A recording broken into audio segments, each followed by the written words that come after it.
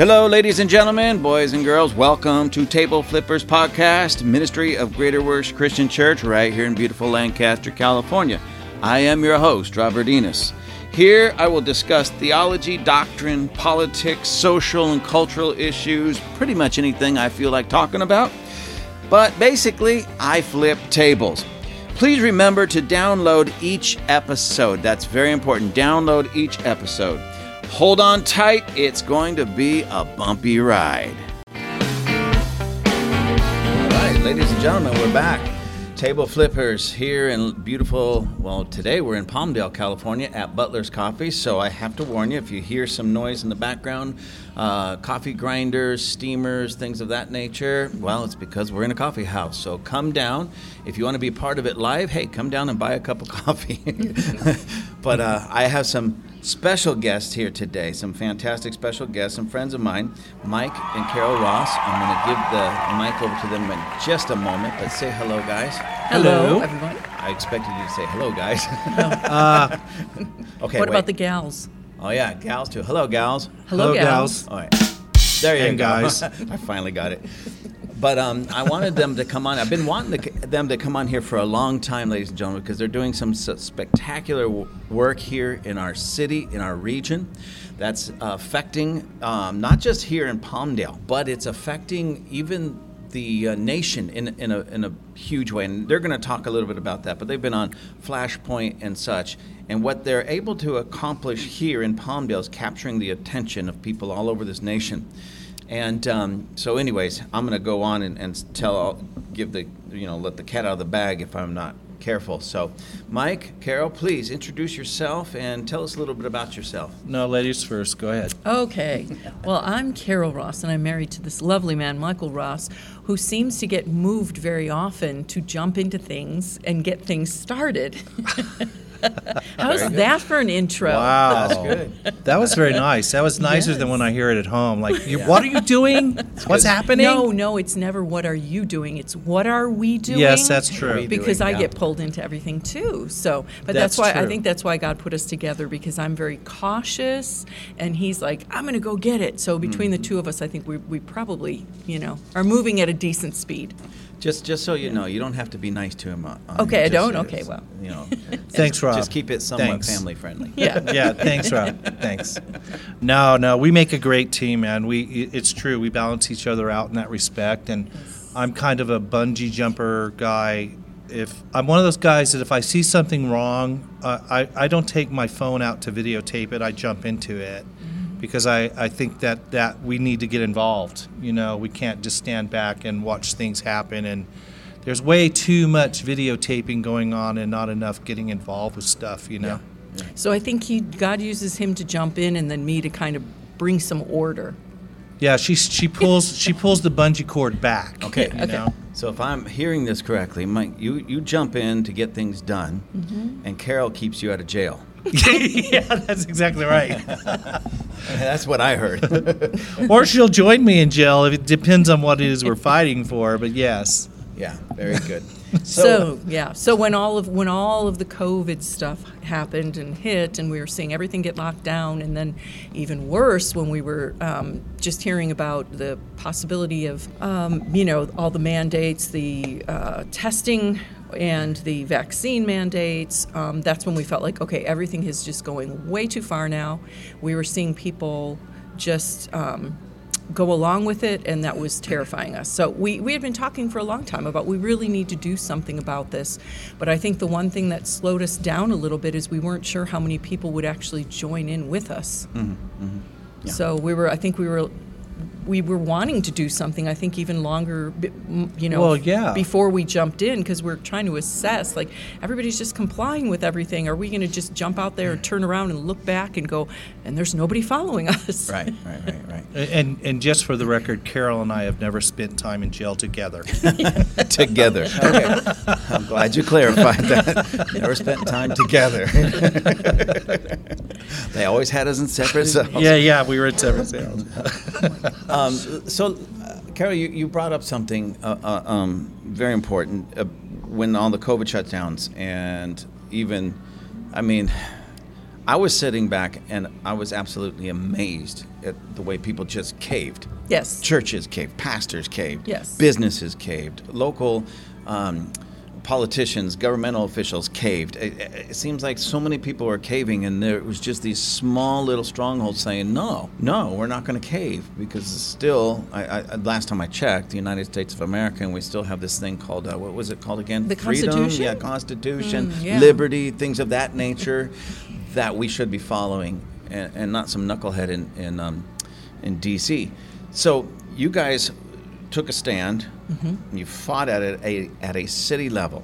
Now, Mm-hmm. before you jump in and explain what you did, because I do want the people to hear this, ladies and gentlemen, we just before I push the record button here, we just briefly, I'm talking very briefly, talking about why it is so important for people to get involved, and this story that they're going to tell you and what they were able to accomplish is why you get involved. If you've ever felt like, what's the point? Nothing changes. That's because people don't get involved deep enough and long enough to make that change. But this couple did, and I want them to share what they were able to do with Palmdale Freedom Coalition at the city of Palmdale. Take it away. So, all right. So we started out, it all came down to, we were actually looking to join another group because we didn't want to really lead anything because we've done that way too much, and we just were like, we would like for once for somebody else to kind of lead it up. Right. So we went to a meeting, and it just happened to be their very last meeting of that group. They were like, what? No way. Yeah. So anyway, I was sitting in my office one day, and I just, shortly after that meeting, and I heard God say, I've anointed you and Carol to be leaders. You need to lead it. And I went into Carol and said, God's anointed us to lead. We need to lead. And she said, what? No, she did. She said, yep, I agree. So we had our first meeting here at Butler's. Butler's was nice enough to let us come in. We wanted a neutral place so people would feel comfortable coming. And in our first meeting, we had 16 people, 6 of which was our family. But to be fair, we didn't send out a lot of notices to people that we were doing this meeting. Just a handful of people, but we did have people tell us no, that they didn't want to be involved, which was kind of shocking, and I was actually kind of shocked by who it was who said it. I thought that they would. I was shocked at who said yes and who said no. Yes, yeah. I agree. Right? It was weird because I thought people who we knew that were already active in the community would be like, yes, heck yes, but they weren't. Right. They were holding the status quo, if you will, of following whatever the government was saying to do. Yeah. And just for the record, although we will not get vaccinated because we don't think the vaccines are actually effective or safe. But we would never say to somebody, you can't get it if you want it, right? And vice versa. We would never say you have to get it if you don't want it, right? It's interesting. I can remember years ago having conversations. I'm sort of going on a rabbit trail now, but I can remember people that were arguing against folks being able to get experimental therapies when they were suffering from some sort of disease or something. Right. And I kind of equate that the same thing. I remember then thinking, who are you to tell them that they can't? So I agree with that. It's like I think we have to have that freedom, with our own decisions and our own medical decisions. Right. If you want to, great, and if you don't want to, you shouldn't be forced. Yeah. Yeah. So when we started Palmdale Freedom Coalition, it actually started because we got information from the city saying that the city was going to require the staff of the city to be vaccinated and have to be tested twice weekly if they didn't, and that had been mandated by the city manager. And we sent emails. We were active already in the city, and we knew them, so we sent emails asking what's going on with this, and over 3.5 hours on the going back and forth on the internet, and even getting on the phone a few times. On this one evening, we were assured by the city manager at that time that there weren't any mandates in place, and that 2 people had gotten COVID, so they were requiring testing but not vaccines. And I said, okay, and I thought, okay, we're done with it, then we don't need to worry about it. And I sent the person who had given me that intel, I sent them back an email saying, hey, they're telling me, now after 3.5 hours of going back and forth, that there's no such thing as a mandate. And within 3 minutes of that email, I got a copy of the mandate, literally signed by the city manager. That was very clear. They had to get the shot and or be tested twice weekly, which was everything that they had just told me wasn't the case. So they absolutely lied. Yeah. And at that point, we realized, okay, we're into a real fight here, because we knew it wasn't just our city, but that was going to involve the county and it was going to involve the state. So we had our first meeting, we got organized, and we really did, not to over spiritualize it, but we really prayed about it and like, what direction do we go in? How do we set this up? And as soon as the word got out that there was a couple of people who were willing to fight, a real grassroots level started happening. We hardly put out any information about it. It just blew up. Right. And we went from 16 to 43, 43 to 78 or so. And then after that, we're always in the hundreds of people. I know, you saw there were people standing outside to hear what was going on. And then, we started fighting for one of the things we realized right away, we would not make noise for noise sake. Everything that we did had to have a purpose and a goal of moving the needle forward to ultimately there not being any mandates. Right. And so that was one thing that I think set us aside from everybody that was protesting at that moment, is that we actually had goals that we were shooting to obtain, and we had a strategy that we were going after, and we had a team of people who understood that and moved forward together. And that made people, I feel, they were comfortable in getting behind us and working with us toward that end. Yeah. And in our first protest, we had well over 500 people. It's the largest protest ever down at City Hall. Yeah, I think what we didn't want to happen was just being out there marching with signs and having protests one after the other and having meetings. The one meeting we went to, I know there previously, the group we were going to join, that was one of the things that was brought up, is like, well, we can't just get together and keep voicing our complaints. It's like you're preaching to the choir at that point. And a lot of groups, it seemed, were doing that. Everybody's just getting together and just grumbling and grumbling and grumbling, and nothing's happening. So that was very important to us. It's like, if we're going to do this, then we need to really pray about what is the strategy. And for us, the strategy was trying to get an ordinance passed to stop the mandates. So we have something, very physical, like this is what we're doing. A law that banned it. Yeah. And I got to tell you, you mentioned, why is it so important to get involved? It is important to get involved in things, and I think when you even are aware that there's something not right, or, as soon as you can, because a lot of times by the time we're seeing things that we go, this is just craziness, it's already so deep and so deeply embedded. It is more difficult to bail out of that, or to turn the stream, It is really difficult. But I think a lot of times, and we're still seeing this today, unfortunately, is when people are not personally affected very severely, and I'm purposely using that word severely, they oftentimes just kind of go, you know what, it's not that big a deal. I got a lot on my plate. I got a family to take care of, whatever.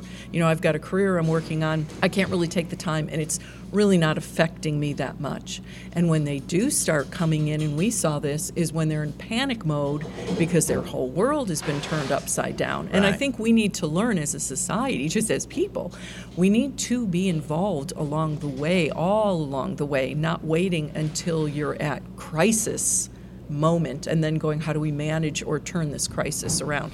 Unfortunately, like I said, I think we're still seeing that You know, we had a lot of people that showed up to the Palmdale Freedom Coalition meetings, and they were alongside us fighting until they got their their exemption. Yeah. Whether Yeah, it was a medical exemption, a religious exemption, or something. Once they got their exemption, it was like, well, I'm fine, I'm good, I don't need to. Right. But they're not realizing, okay, we still are not out of the danger zone. Exactly. Right. You temporarily are, And- but yeah. it's a slippery slope. And guess what? Next time they're going to be coming for your exemption, and we have seen that too. Oh, yeah. We have seen that too. Oh, it's you know what? It's coming back in one form or another, because we've allowed it. Yeah. As Carol was just saying, if we would have gotten involved earlier, if our society, if American citizens would have gotten involved earlier in that, I don't think it would have come to the crisis that it did. And the other thing too is people think that they can just throw money at it. And when we started, PFC has never asked anybody for anything. We do not take monies. We have been offered that we could possibly have gotten some money even from the city, from different, and we just said, you know what, we're not even a nonprofit. We are literally a coalition. We're just a group of citizens coming together. I literally had a lady come up to me after one meeting, and she said, I can't make it to the meetings, but I can write a check. And I said, I don't want your check, I want you. Right. Because the money's to me, is important. But not on this level, not on the grassroots level. Right. We were told, as Carol was saying in that meeting, don't just have meetings for meetings. And when I told the other people, well, we're going to have a weekly meeting, and they were like, that's not going to do well. And we're what now? A year and a half of Palmdale Freedom Coalition, and there's only been 2 Wednesdays that we haven't had meetings, and they were the Wednesday before Christmas. Right. That's it. Yeah. And so, and we still, it's the numbers of people that are here isn't as great as it was during the height of all the COVID stuff, but that tells you the staying power of when you're organized, you have vision, and you know what you're doing, how it does stay together. And we have I think Palmdale Freedom Coalition has an amazing group of people. The core group is amazing. Our assigned team, we broke everything up into committees, so we have all these committees, and they do amazing work. They continue, and a lot of the people have stayed in it for a year and a half now, right, at full bore. Not just being here every once in a while, but they're here every Wednesday. If they're not going to make it, they'll actually let us know, I can't make it. Right. Yeah, Rob, you said something that I think is really important. You said the thing about kind of, I don't know the exact word you used, but basically staying with something. Mm-hmm. So I think that is really important. I think people expect that I'm going to put some effort in, and really quick it's going to turn around, and then it's all good, know. And a lot of times you don't see results unless you're really sticking with something through the ups and the downs, and it's very consistent. Well, it's the drive-through mentality we have in America. You know what? I'm not going to take the time to cook a really decent meal and sit with my family. I'm going to go through the drive-through because it's quicker. Right. But ultimately, how much does that really cost you? Yeah. I mean, you're paying more for lousy food.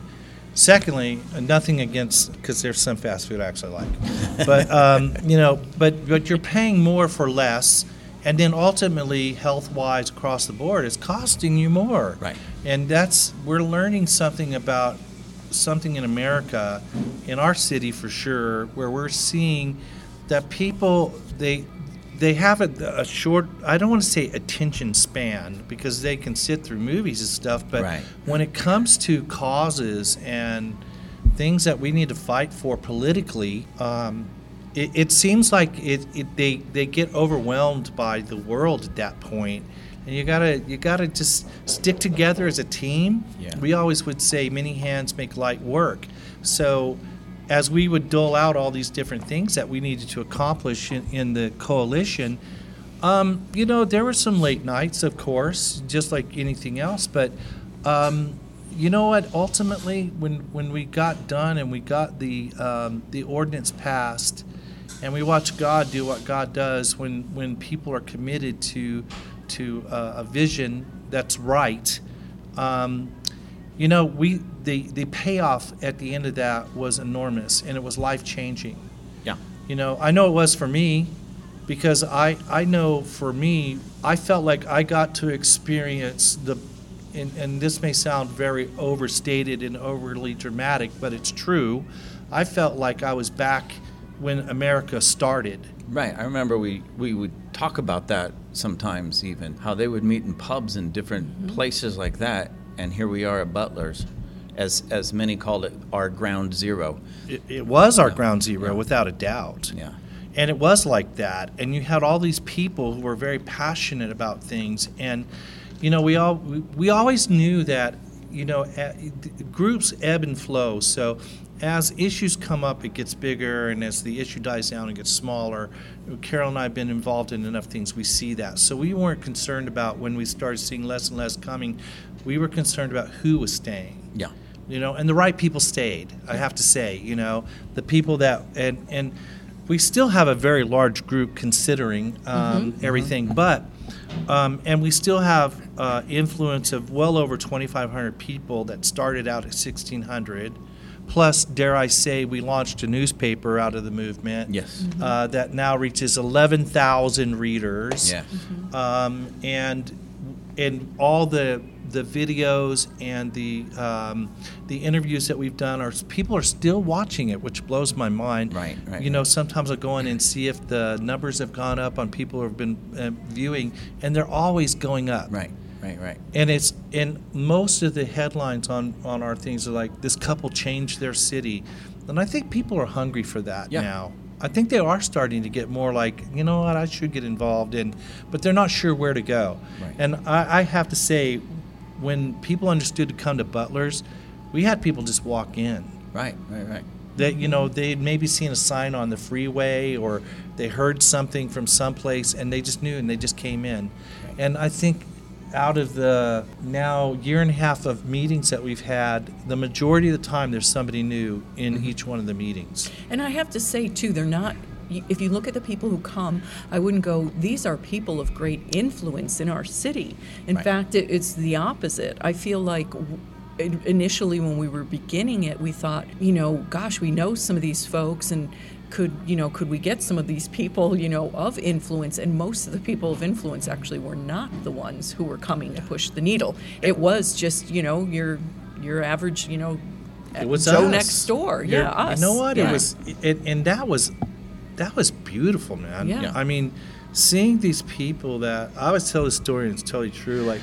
Like I guess it was like our third meeting, and this person comes in and she's near tears and freaked out. She was just told that day that she was going to be losing her job if she didn't get vaccinated, and she wasn't sure what to do. And quite honestly, we weren't sure what to do, but we knew we were going to know what not to do together. Right. You know?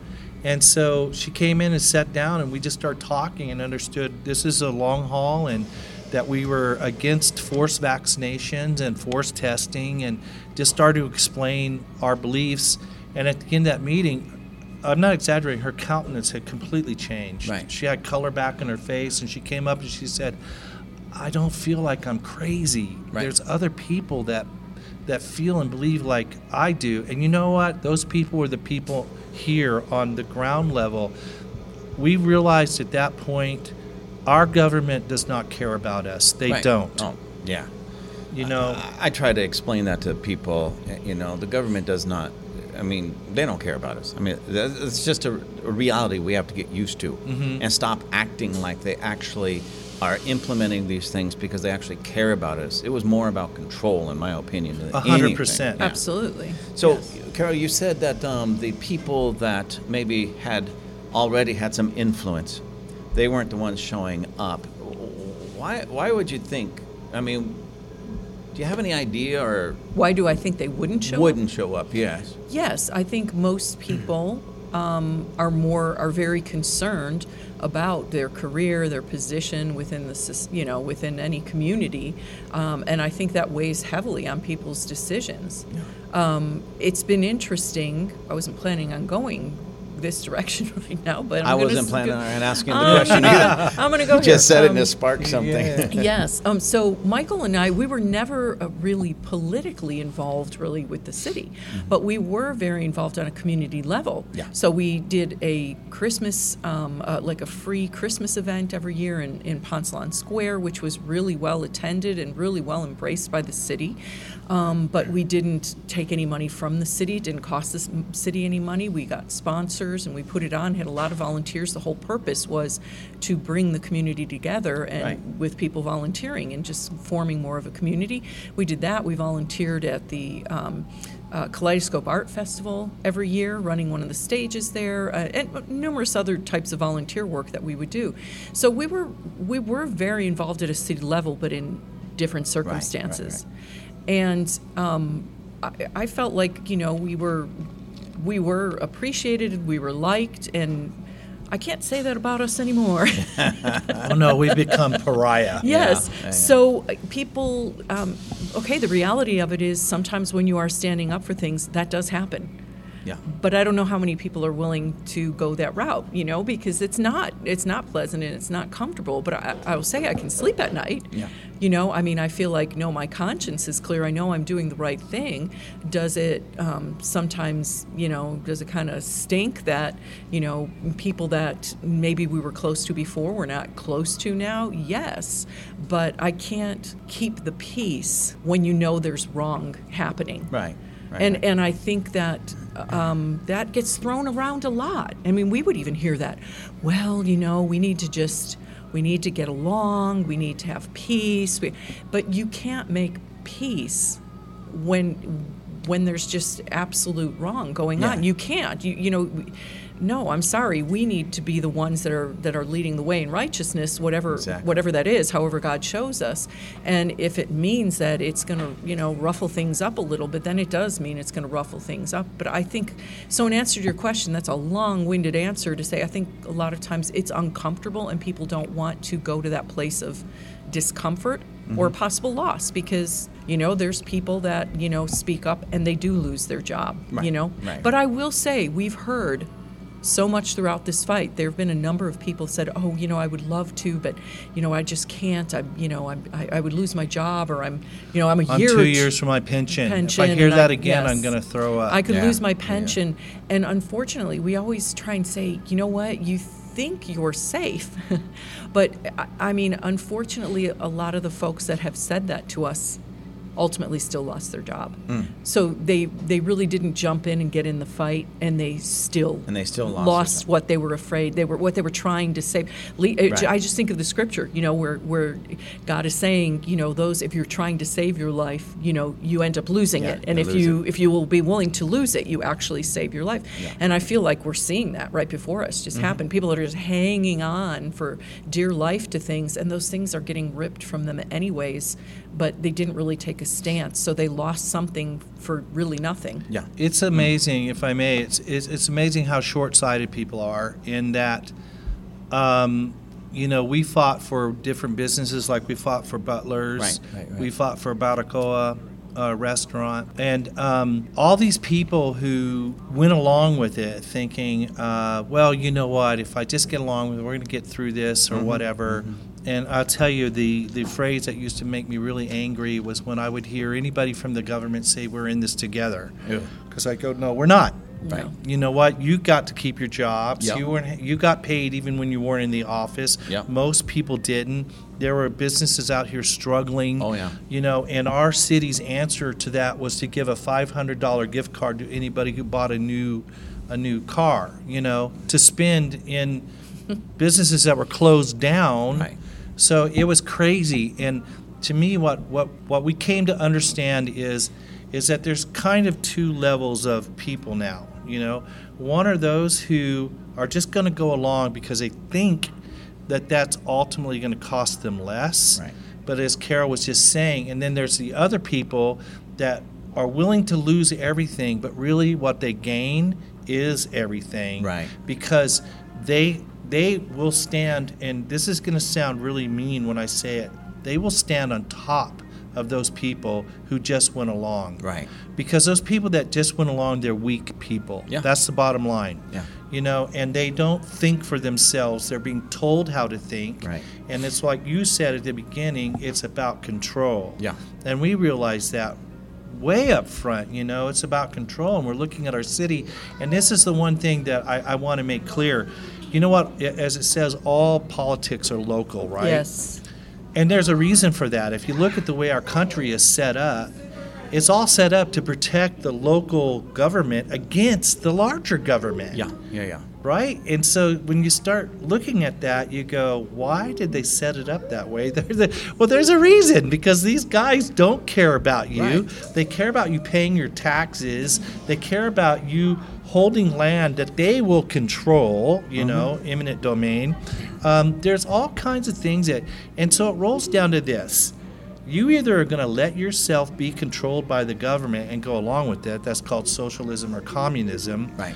Or you're going to be an American citizen who believes in individual responsibility and that my life is my life. Right. And I believe in the collective. We all pay our taxes because we want streets and stuff. But you know what? I don't want our government anymore paying for special interest groups. Right. I don't think that that's their job. No. We can't even secure our border, and they're giving money to groups within our city that are actually fighting against us on that. Yeah. You know what I mean? So it's kind of gone weird. Everything is weird. So you're either on one side or the other side, and as in the Bible, it says you're either hot or you're cold, Yeah. And there's an appreciation for that. Don't be in the middle. And most of the people are lukewarm. Yeah. They're like, oh, well, I can see where where we shouldn't have that. But you know what? They tell you have to wear a seatbelt. I can't tell you how many times I heard that argument about the vaccine. I would say, you know what? I'm not shooting a seatbelt into my body. Right, exactly. It's something I'm wearing on Right. the outside. Right. Okay? So, and we Right. purposely didn't fight masks, although we didn't wear masks, but we left that out of our ordinance because that wasn't something that you were injecting into your body. Right. You can take a mask off. You can take a seatbelt off. Yes. You can't get rid of that There's jab. there's no exchange of, and the other thing was testing because, and okay, so this can sound a little gross, but there's no exchange of bodily fluid. Right. In essence, there's no DNA being taken from me. Right? And so every time they did a swab, they're taking something from you. Yeah. When they're jabbing you with that thing, they're putting something in you, which we know now is taking things away from people. Yeah.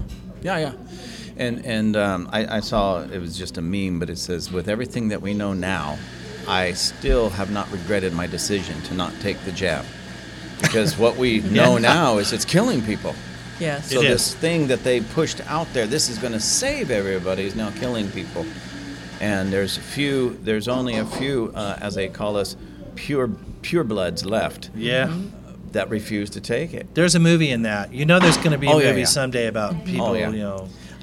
I wish I was a writer for Saturday Night Live. I mean, they're just throwing this stuff at us. It's just, you don't even have to tweak it too much, I and it's a know. comedy skit. I know. I mean, It that is. is this ridiculous. Even Woody Harrelson went on SNL, and I Yeah. don't know if he caught Yeah. that. Yes. It was brilliant. Yes. Yeah, it's like he went off script and just ripped them, and I'm like, yeah, see, that's what I mean. He didn't even have to make anything up, and it was comedy. That's one of the surprising things is even the celebrities. Like, have you been paying any attention to Russell Brand? Oh yeah. That He's guy- been outspoken from Yeah. the beginning. But on I this, always yeah. thought he was kind of a goofball. Yeah. And then I'm watching him on YouTube going, Oh, his stuff's holy brilliant. camoli, this he's like a philosopher. Yeah. Yeah. And I love that. I love when you start learning things about your community and the world you live in and things that you thought were, now you're learning really the reality of them. Right. Like a guy who's kind of seen as a clown, the new Arthur. Right. Yeah. And then here he is, fighting like crazy, and putting it out there. Yeah. And then you have people like, what's his name? George Clooney. George Clooney literally said in an interview, forget about your freedom. Yeah. Forget about your freedom. Arnold Schwarzenegger, I won't repeat it, but it was, expletive, your freedom. Right. You know what? Those guys should not be in America, in my opinion. No, they shouldn't. That's it. You Right. just wrote your ticket to Sweden. There's Go. there's a lot of actors and actresses that I refuse to go see in a movie because I'm not going to give them a dime of my money when they have this mentality. Yeah. You know. I have a hard time with that. I mean, we talk about that at home. I don't watch a lot on television, movies, or anything, because it really does. I find it very upsetting to, Yeah. like you said, to be watching somebody that would just trample you. Exactly. If they were in the same room with you. I have a line in the sand. I will watch Meryl Streep in anything. I think she's brilliant. Okay, so And that's she's a a sad, leftist, but she's never said anything Yeah. like, forget your freedom. Right. And to me, that's the line where you can argue it all you want, and I'll respect that. But when you get to the point of saying the one thing that America 100% stands for, that millions of American Yeah. soldiers gave their lives and limbs, and Yeah. and even the people that founded our country gave their blood and treasure for, Yeah. and you, Mr. Clooney or Mr. Schwarzenegger, are willing to sit there and say, forget your freedom, Yeah. Yeah, forget you. Yeah. you need a ticket out of this country now. Exactly. That's one of the things that it's like a personal thing with me. If the United States of America and what we were founded upon and what we truly believe at our core, I'm not talking about all the left-wing weirdos. I'm talking about the core. If that bothers them so much, why are they still here enjoying what they're bashing? Yes, and how many of them have promised us over the Yeah. years that if this or this happens, we're out of here, and we're like, And we they're are still still here. waiting for you to leave. Yeah. You know what? And I know people say this kind of jokingly, but I'm completely serious. I will help you pack. Yeah. I will come and help you pack. We'll take up a collection to Collection. get your ticket. Exactly. I don't understand it either, but I will say this: that is one of the beautiful things about our country, though. Yeah. Is that you can be an idiot. I'm just going to put it that way, and you can dance around and make gazillions of dollars and become very famous, and be adored, and still be on the wrong side. And Yeah. it's in America. That's the way it is. Yeah.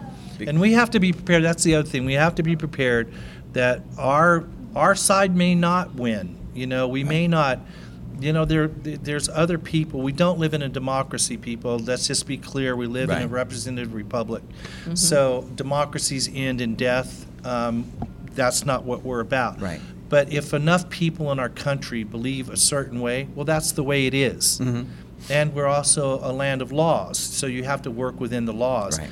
And I will tell you right now, that's the one thing that we have discovered in this journey, is that it truly is laws for thee and not Yes. for me in Yeah. this country. Yeah. Did you know, I don't know, most people don't know this, but did you know that when you become a congressman, that your children's college loans, student loans, get erased? Did you know that? I did not know that. Check it out. It's the law. When they go in, because now they're serving the country, all of that debt is forgiven. So, Okay. So yeah, check it out. It's I'm true. running for office. There you go. I want some free Now stuff. you wonder why so many people, run for office and fight like crazy to stay in office, because there's a lot of perks and a lot of benefits. Yeah.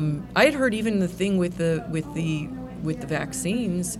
Correct me if I'm wrong, but I think it was the same thing. Who was not forced to take it? Oh, yeah. Were the That I know. congressmen and so the People very in people government. yes, people in government that were pushing it on us. everybody else to not only keep us safe, but to make sure, because remember, we were called murderers, remember, yeah. if we wouldn't take it, because it's not just about you, it's about keeping everybody else safe. So these same people that are Yeah. telling everybody else, you need to take the jab to keep everybody safe, they're not taking it themselves. Right. So it's craziness. I do feel bad for the people that really did not have any idea Right. and really were asleep to And now what they're was paying. going on. Right. And and that I think that there's so much of it is fear driven. Right. So I think there are a lot of people, when you're saying why don't people get activated, I think some people really were believing what they were saying when they were calling us murderers. I think Yeah. they were really believing, like, oh my gosh, if we don't get this under control, our whole population is going to be wiped out. So Yeah. I think it was very fear driven. And it's crazy. I think about even within our own city, not only was it the pushing of the vaccines and the testing and everything, there would just be random curfew. I can remember being Right. shopping out one day, and all of a sudden I was about to walk into a store, and it was 5 o'clock. The store didn't normally close till 9 o'clock. I was about to walk in, and they're shutting everything down. Right. And it was like the middle of the week, and we're like, "What are you doing? Why is everything closing?" "Oh, there's curfew. We just have to shut everything down. It's come down. From the city, put something out. And all of a sudden, boom, boom, boom. Yeah. All these doors are closing at 5 o'clock. So if that doesn't kind of shake and rattle people while all these Right. other things are going on, it's just fear mongering. It is fear mongering, and it was so frustrating to me because it's like, okay, people just stop for just a moment Yeah. and think about it. Does the virus just show up after 6 o'clock? So Yeah. we shut everything down at 5:30 because that'll give us a half an hour to get home before the virus comes out of its lair and attacks everybody. It's like, this is ridiculous. You know? Well, there were a couple of things that came out, when we were working toward the ordinance. Intel would come to us, and so one of the things that we thought astonishing was that Barbara Ferrer, the director of health services, she's a sociologist. She's a sociologist. A sociologist. At first I thought you said psychopath, but Well, they're sociologist. almost synonymous in this case. But no, okay, I'm not even going to go there because I would see her picture and I'd be like, wow, holy Yeah. camoli, look at what's running this. Beetlejuice, yeah. Yeah, Beetlejuice. The only one that looked more like Beetlejuice Right. was what's her name in Chicago. Right. Who really did look like Beetlejuice. Exactly, yeah. You never saw Beetlejuice and her in the same room at the same time. Exactly. So I'm just going to point that out. No, but that a sociologist was in charge of that.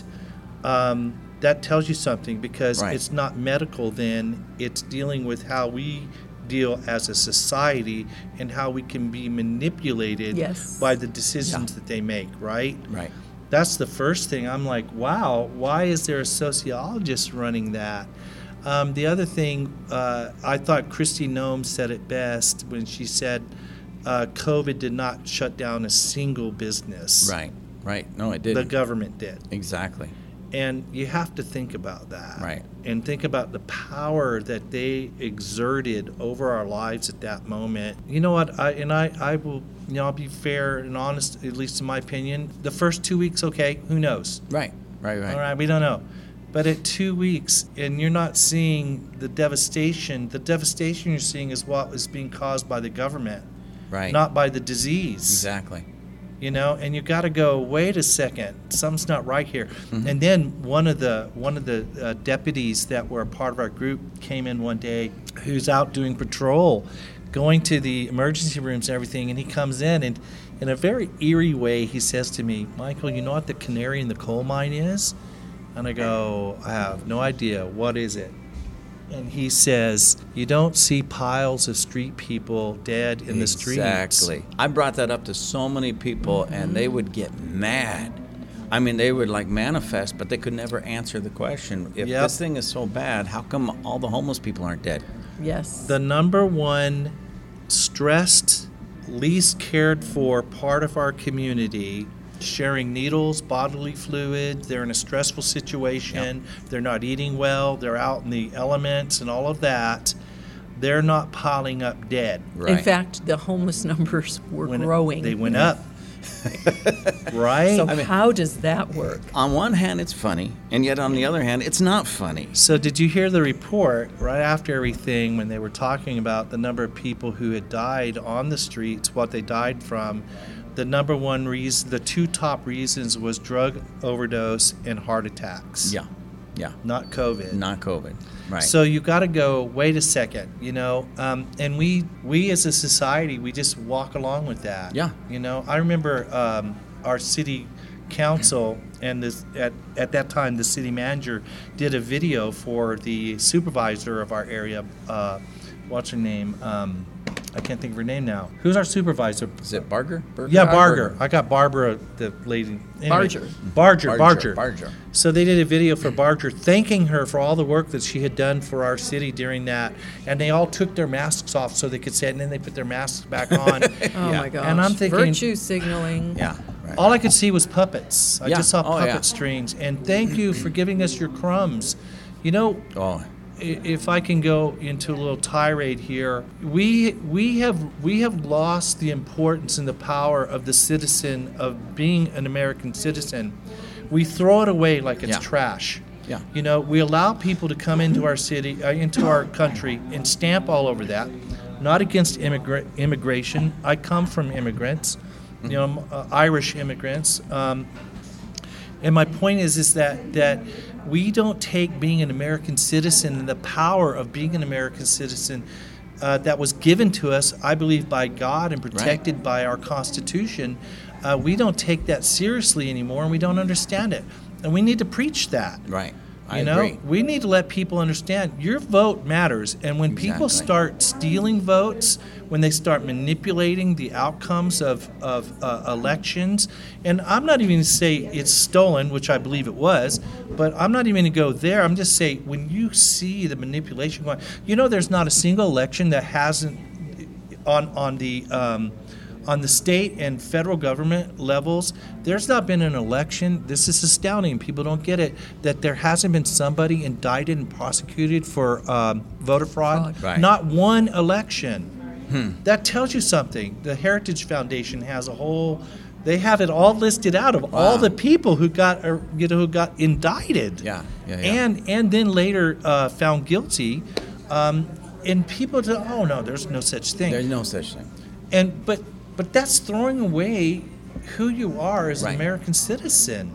That is primarily, I mean, in the Bible, Paul, just before he's going to get whipped, says, is it okay for the Romans to whip a Roman? Right. He understood the importance of it. Yeah. And to me, I sit here and go, you know, I'm an American citizen.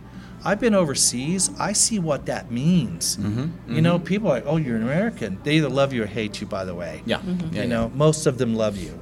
Right. Except for if you're in France. But yeah, they're a little different there. But anyway, my point to all that is that we have to get back to that. We have to get back to being an American citizen and understanding that what happened in other countries, such as Nazi Germany, can absolutely happen here. Yeah. And the same things that happened to cause Nazi Germany are starting to happen here. I think people don't understand if they're not.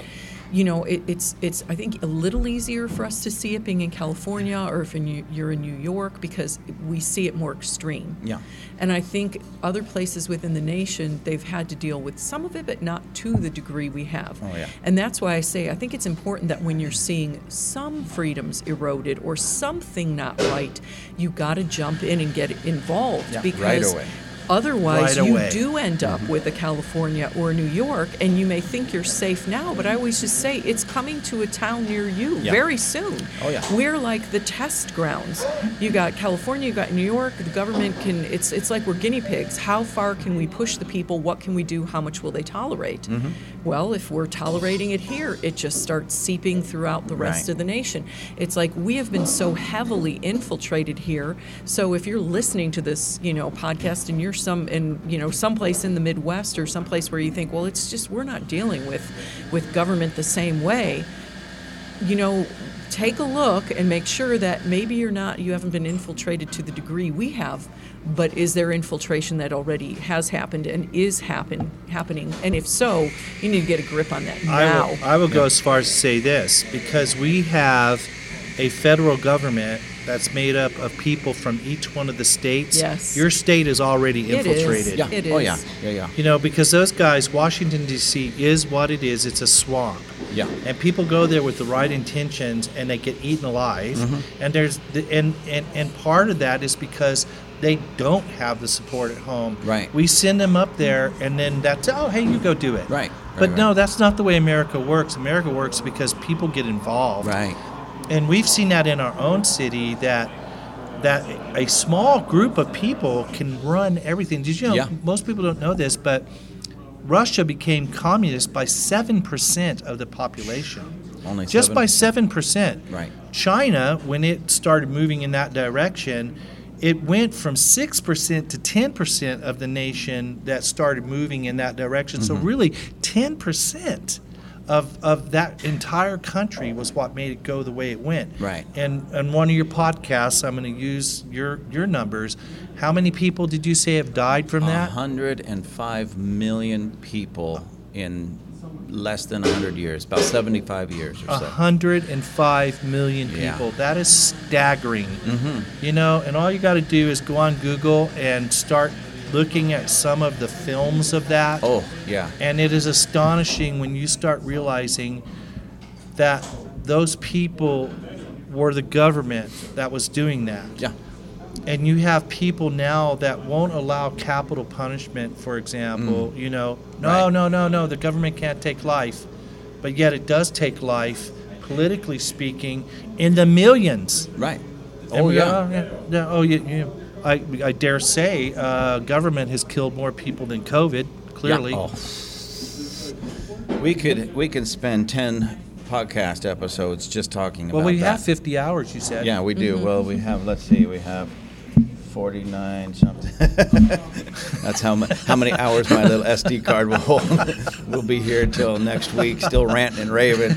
I'll have a 4-day-old beard and coffee breath. We'll just be yelling. Lots of Uber Eats. You know what? If I can say something, if people, just feel like, oh, I just can't jump in and get involved, and again, we keep saying it's really important for people to get involved. Correct. So, I would suggest and I would encourage anybody, if they're feeling like something is just not right, whether it be having to do with your medical freedom, with if you've got children in school, oh my goodness, that's a whole nother podcast.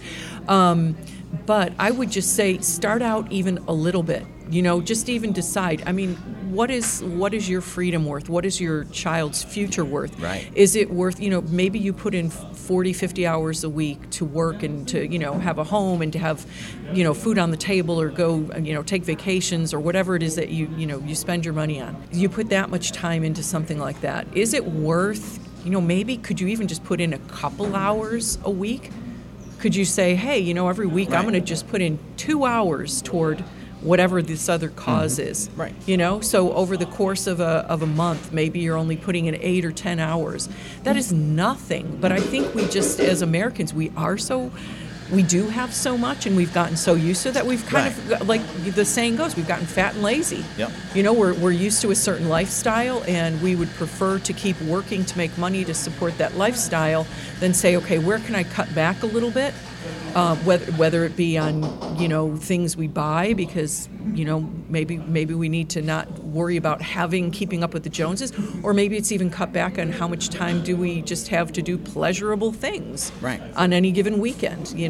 I think that it's important to look at that and go, hey, is your child's future, is your future worth just even a couple hours a week to put into something else worthwhile? And we're still at the stage where we can really get a lot done to change things by just spending a couple hours a week. Yes. Whereas you look at our founding fathers, they were past that, and they had to pick up rifles and shoot people. Yes. And I dare say, I think especially on the coasts, California, New York, I almost feel like we are kind of past that.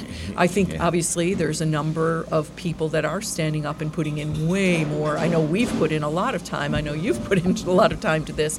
There are a lot of people who are literally on a weekly basis putting it's like a part-time job basically doing these things. But again, the more people are involved doing the heavy lifting, it isn't going to require as much from everybody. It is requiring because there's so few standing up, and like you said, the deeper we get into something, the more difficult, and it is going to be hard to undo. I want to add something to that too. I don't see it as bleak. I do believe that we can change things. Absolutely. I believe in the power of God, and I believe God has a plan for our country. Two things. One, you mentioned that we were on Flashpoint, and Flashpoint went to 19 different nations, and we got an email from this lady named Dale in Sydney, Australia. Oh, wow. And she said, and we got several emails from people around the world, and hers was the one that hit us the most because she praised the work that we were doing and said, if America loses its freedom and goes down, we all go down. Right. And I believe that. I believe that if we don't fight, we're not just going to lose America, we lose the world. Yeah. And I think if you think 105 million people over how many years? 100 years, 75 years is a 76. lot. I can't imagine what those numbers will be Right. if there's not, that firewall, if you will. And here's the other thing I'd like to say. Sitting on your keyboard at home, fighting with people on Facebook or Nextdoor doesn't count. Right. It doesn't count. It's not the fight. That's just blowing off steam. You're not moving the needle one iota. You're simply not. Unless you're actually giving out real information that you're Right. getting, that you're spreading real information. But if you're just arguing, it does nothing. Right. You need to get involved locally with a group of people who are motivated, who are literally doing the legislative work to change the laws in their community. Right. When we first started PFC and the movement to fight against the vaccines, that we understood you got to have a law. Yeah. We're a land of laws, so let's go get a law. And we didn't know how to do that. We had no idea. But in this group of people, rather than just sitting there pounding away in the evenings being mad, we would come over to Butler's. We'd have some coffee. There's your plug. And and Great coffee, by the way. It's great coffee, really good. The Melted Snowman is excellent. And we would come together and we would start connecting the dots with one another that you can't do when you're sitting on a computer late at night, Exactly. or whenever. This is a time where you sit and you really see where people are coming from. You see the fear or the joy or whatever in their face, and there's a connection that happens. Right. And there's power in that. Yeah. You won't get that just being a keyboard warrior. Right, So right. I just want to say to people that are listening, who are probably sitting at their keyboard right now, saying, "What's he saying?" Yeah. I would encourage you, get out of your house. We have been constricted into the church. We call it the four walls, right? We've been shoved into these walls now, and it's time to get outside of those walls. The church, the citizen. I remember one night Carol and I were walking down the road, and we were just out for a walk, and I'm looking in the windows of people's. No, I'm not a stalker, but I noticed the gray screens, and all I could think of was there's millions of people in boxes talking to each other on boxes that are boxed in, that are desperately trying to get out of make that a box. connection. Yeah. And it's it's very simple. Find where people are doing things and go join them. Right. There's such encouragement in that too, because that's true. When you are on your computer by yourself, you're getting frustrated, on social media. And I'm not against social media because I think that is a great place to get a lot of information out. But when we are coming together, we can encourage one another. We can encourage like you said, you can see the smile on someone's face, you can see the hurt on someone's face. With PFC, it is interesting because it really, when we come together, it really is like a family. Right. And I know people say that all the time, but it truly does feel like a family because we have made those connections. We've been there for one another when people have been in places where they've been really struggling. We've been there to share the victories when we're seeing our members have victories. And just that connection is so important. That really is so important, that human connection. Somebody told us, and I thought this was really interesting, when COVID hit and they said, stay 6 feet apart. Right. So supposedly there's like a magnetic, like our own, like I think he said, a magnetic field that around us Right. that is literally a 6 foot. Yeah. It's a 6 foot distance. So when they're saying stay apart, it's basically keeping you from literally connecting with somebody else's the magnetic field, somebody else. So I think a lot of these things were not just random weird. We're gonna keep the disease away. It is really breaking. It was to break the connections, the human connection between people. Absolutely. And to me, again, it all comes back down to control. And part of it was a social experiment. How far could they go? Yes. But with the ultimate goal of controlling the people. That's why we know this is not over. Remember, they tried monkeypox. I think people were just too burnt out to buy into it. Yeah. But when they lose that, if you will, burnout, they'll throw something else out there. It'll be back to masks, 6 feet, don't go here, don't go there, shut this down. Because it worked. I just want to say this. So anybody who's listening, how many times do the experts have to be wrong before you stop paying attention to them? Bingo. And here's the thing. Here's the other side of that too.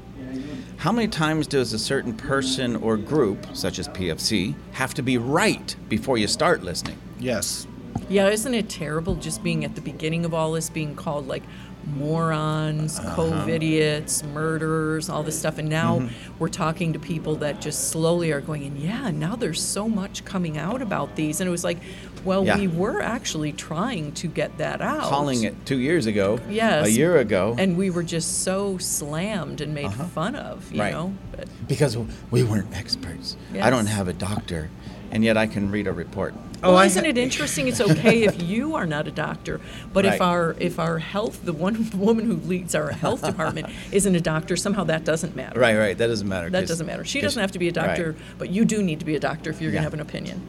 Even though I can read the same report and come up with, I can look at the same numbers. Yes. I lost really good friends, I got in an argument with this one guy at the beginning, and we were very, very good friends in college, and he was one of the nicest guys I ever met. Seriously, really, really nice man. And we started talking about COVID, and I was going on to science that I had read. I can read. Right.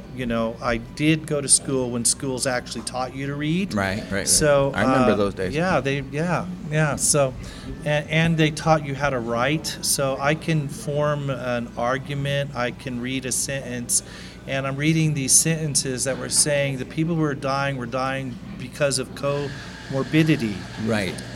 And that made sense to me. We all understand that if you have something already going wrong, you're already compromised. Right. When something, no matter how small it is, like just the flu, will kill you. Right. We already knew that. Yeah. So when I said this to this guy, I said, the people that are dying, they're dying because they have comorbidities. Yeah. And his response back was, well, when did you get your medical degree? And my response back to him was, when did you get your lobotomy? Right. Because you're not thinking, and that ended our Exactly. friendship. Yeah. He didn't like that comment. So you're going to love this. Just recently, I don't remember what we were listening to. It was something, it was a podcast or something that we were listening to.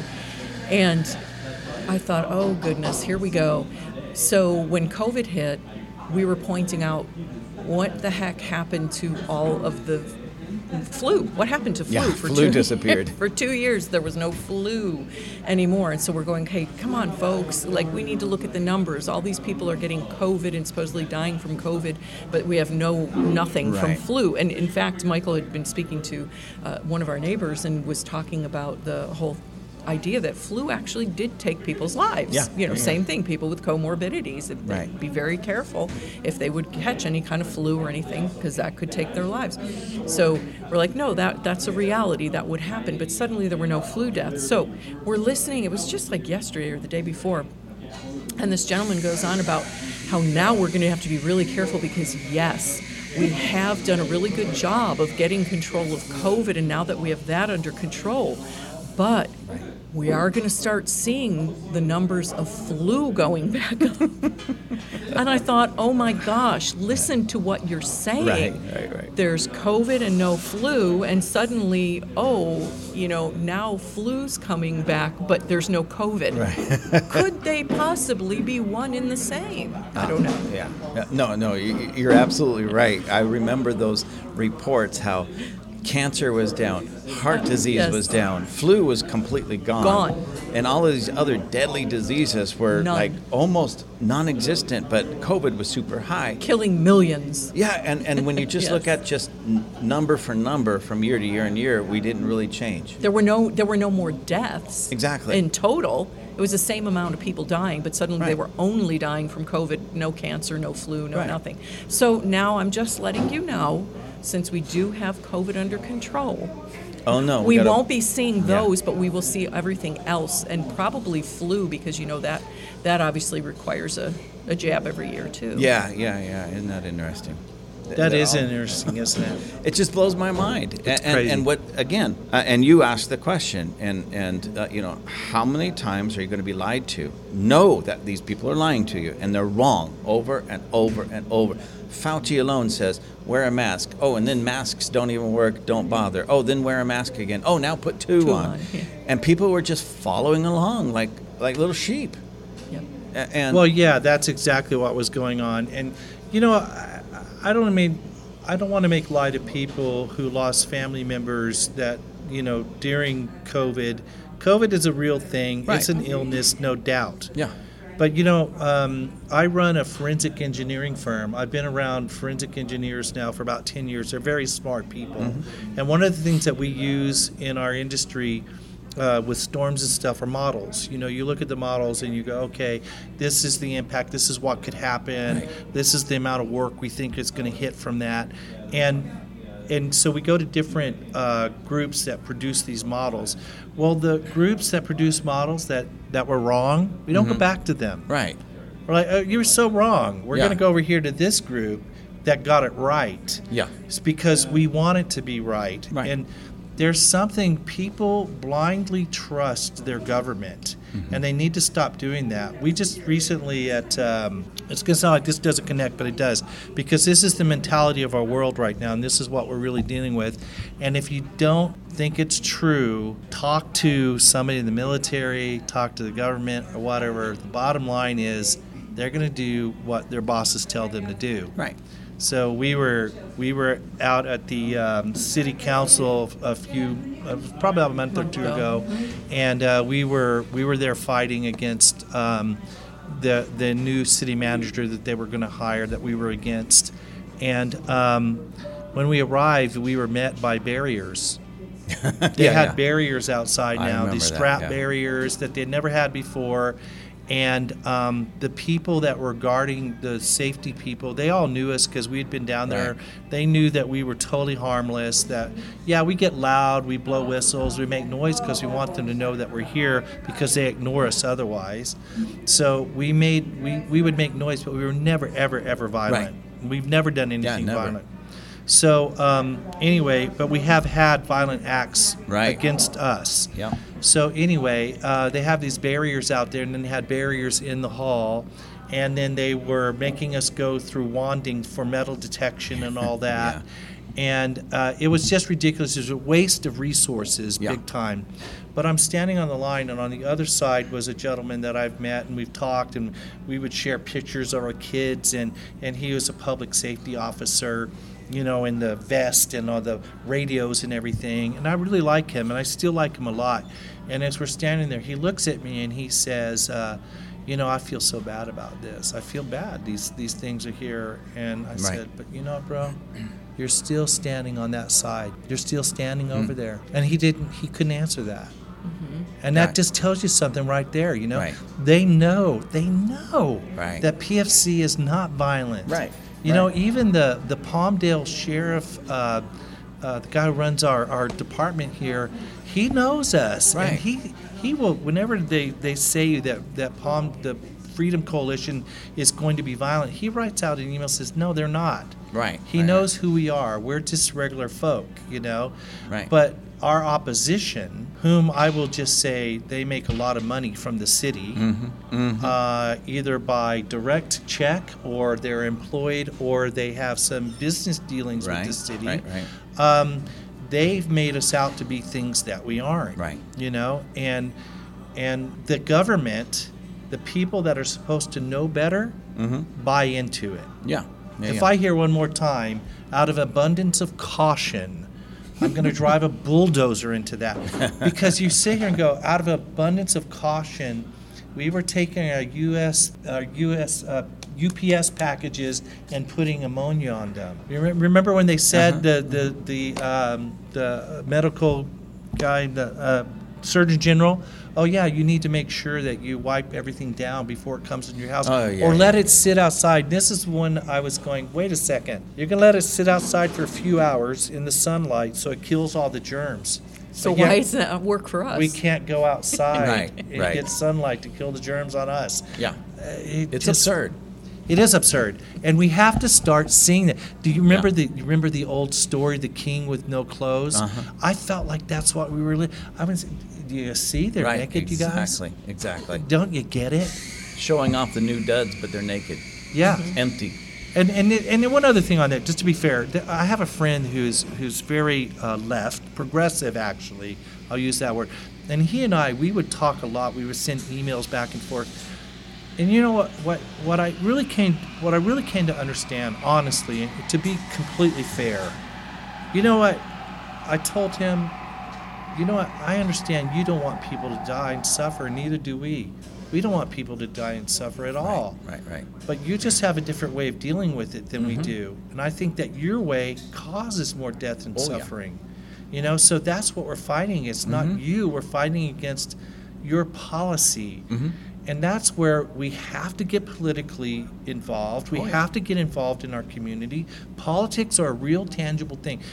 We tend to think in the ethereal. Oh, politics is something that happens in Washington, D.C. or happens there. No, it doesn't. It happens in Butler's. Yeah. It happens over at these other restaurants. It happens in the manicure place. Yeah. Where there are two people talking, politics are going to happen. Oh, yeah. Everything is about politics on some level. Everything. Absolutely. And it amazes me because even still today, I'm still hearing of, and I don't mean just reading an article. I've read the articles, but of real world people that are still suffering emotionally and mentally because they were locked away so much, and it messed them up. And we told everybody. I remember we were shouting it from the rooftops practically that if you shut people away, especially young people, they're going to have a hard time to socialize later. And suicide is going to go up. We called it before, and it did. But even before the numbers came out, we were saying this is going to happen because we know human behavior. I've been a pastor for a long time, 38 years. I had to think about it for a minute. As long as I've been married. So you started when you're like 15? It feels like it. To one degree or another, my wife and I have been in ministry before we were actually married. We got married in the church, but as far as head pastor since 2000, we did everything else before that. So we know human behavior. I know what happens to the person when you lock them away from their basically what gives them their existence and identity. They fall into depression. They have suicidal thoughts because young people have that even when they're hanging out with a bunch of kids. They're people their own age and having a good time, and they're still dealing with this. Now tuck them away where they're not around friends and family and such. It is not good for man to be alone. No. Yeah, the Bible even tells us that, doesn't it? Yes. And so suicide goes up. People that drug addiction went up. Yep. Yes. Alcoholism went up. Why? Because all these people that may have even been clean, they're just tucked away. They're getting depressed. Where do they go to? What they know. Domestic violence. Domestic violence shot off the charts. And we're still dealing with that today. As a matter of fact, I don't think I have liberty to give any names, so I'll be very vague. But we know somebody whose sibling, we also know, came in here. My wife asked, "How's your sibling?" "Oh, not good ever since COVID." Now, this was somebody bright, brilliant, full of life, and is still today emotionally, mentally damaged because of all the lockdowns and all the fear and all of that pushed them away, and they're still dealing with it. So I'm going to sound like a conspiratorialist, which Please. my wife has made me become. All right, we welcome them here. Yeah. No, you know what? The conspiracy to me is think about it. Where COVID has really impacted the most are in the inner cities, where there's a great group of people, Manhattan, Los Angeles, right? Yeah. Where there's a great group of people that can't get out. Right. They're stuck there. And now they're afraid of one another. They're being told, step away from one another. They're being overly controlled. Right. So now you have alcoholism, drug addiction, going off the charts. And now all of a sudden we have rampant fentanyl coming into our country. Ooh, yeah. So put it together, And who's the people who are controlling the borders? Come on, who just today, and I'm just going to call it the way I see it. The Biden family, which I think is a crime syndicate. Oh, yeah. They're making millions and millions of dollars off of trafficking in fentanyl. Right. And there's no question about that. Right. None. All you got to do is look at what's happening with the border and what's coming across our border, Right. and what's happening to those people who are trying to come into America. They're standing at the border and they're saying, "Thank you, President Biden." Yeah. Oh, yeah. They're not Yeah. saying thank you to any of the senators. They're Right. saying thank you, President. They get it. Oh, yeah. You know what's odd? The people on the other side of our border understand the policies more than the people on Oh, yeah. our side of the border, you know, or Yeah. so it would seem. But think about it. You create this crazy pressure, and I truly believe this. The pressure that was put on in the inner cities, I think, has caused a level of desperation that's Yeah. unreal. So I think the level of crime, and think about this, you sit there and say, oh, well, hey, we're going to make it to where it's, you know, you have to steal $1,000 of merchandise to get arrested. Right. Well, now put it together, you guys. Think about this for a second. You take away people's means to make money, so now their bank accounts are lowered. They're not able to give their kids the things that they wanted to give them. They're already in a tough situation because they're living in the inner cities and all. And then you say, hey, if you go and you steal if you go and break into the store, nothing's going to happen. What Right. do you think is going to happen? They're Which gonna we're have- seeing Exactly. here. I can't Oh, tell you how many times yes. I've walked out of a couple of the stores here and literally seen people with carts just Yeah, walking out just with walk carts. out. We have literally followed them, snapshotted their license plate. But I mean, it's crazy. And this has happened literally. There was a couple of weeks where it was one incident each week. I was like, this is craziness. In It's just Palmdale. lawlessness. And I think about it does, like you said, Rob, come down to control. What population is easier to control? One that is strong and independent and self-sufficient. Each person is taking responsibility for themselves, or a population where everybody has been divided, weakened, they're Right. drug addicted, they're desperate. Let's. And control, And by the way, control. isn't controlling you for your best outcome. No. Right. Control is getting you into situations where you become desperate, you do things that cause Right. psychological, emotional, and spiritual damage to you. That now imagine you see these kids running into these stores, smashing and grabbing and stealing, and the majority of them that you see are young people, right? Right. They're going to be dealing with that now when they get older and they start understanding what it means to be an adult, and they're going to go, man, I did that. Right. I mean, I'm raising my hand saying I am a person that I did things in my past that if I would have known better and wasn't in those situations, I wouldn't regret today. Right. You know, and I think about that. I think about these folks, man, that are going in, breaking the law, stealing from these people. And I do believe it's out of a sense of desperation and license, which is controlled Yeah. by the government. If the government said, I'm going to take it to an extreme because I believe you have to take things to an extreme to understand it. But if the government said, you'll be shot coming out of there, nobody would go and do it, right? But on the other hand, if you say, hey, we're not going to do anything unless you steal this amount, Right. then people are going to go do it. That's Yeah. human nature. Well, and it's crazy too, because basically you have government creating the problem, and then when things are seriously desperate and people are just at their wits' ends, they have no means. Who comes in as savior is the government, but we can supply Right. you with some money. We can supply you with So- all these things. So, create the problem and then have the solution. Yeah. They already have the solution, so now they're creating the problem. So Yeah. the people that threw the rocks through the Jewish store windows were the same people who were saying, let's get you on trains so we can protect you. Right. That's how they did it. Yeah.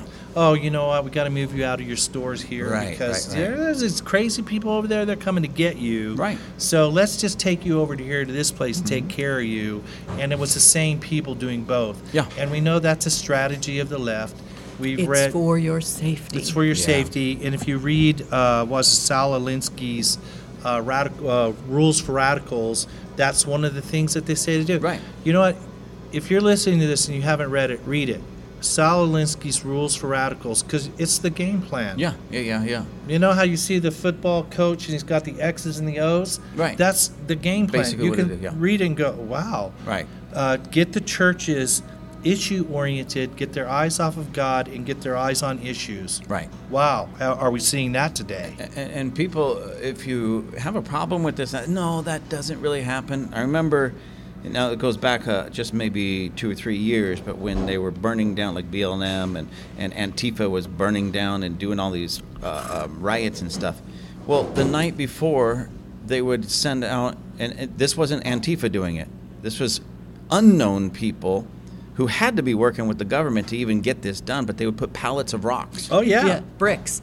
Bricks and Yes, rocks, yeah. yes. And we saw pictures of them. It's like, how can they do that without the government knowing about it, the local government at least? At least. You know, and everybody it's a hands off. I don't know about you, but if in my city, if I'm the city official, and in my city I started seeing pallets of rocks and I'm catching wind that there's going to be a protest, Yes. I'd have every cop in the city, and I'd be hiring them from other cities, and I'd have everybody down there first getting rid of those rocks. And going, who brought these Yeah. pallets of rocks Exactly. and bricks here? There's a- Did we ever figure out who did that? No. Why?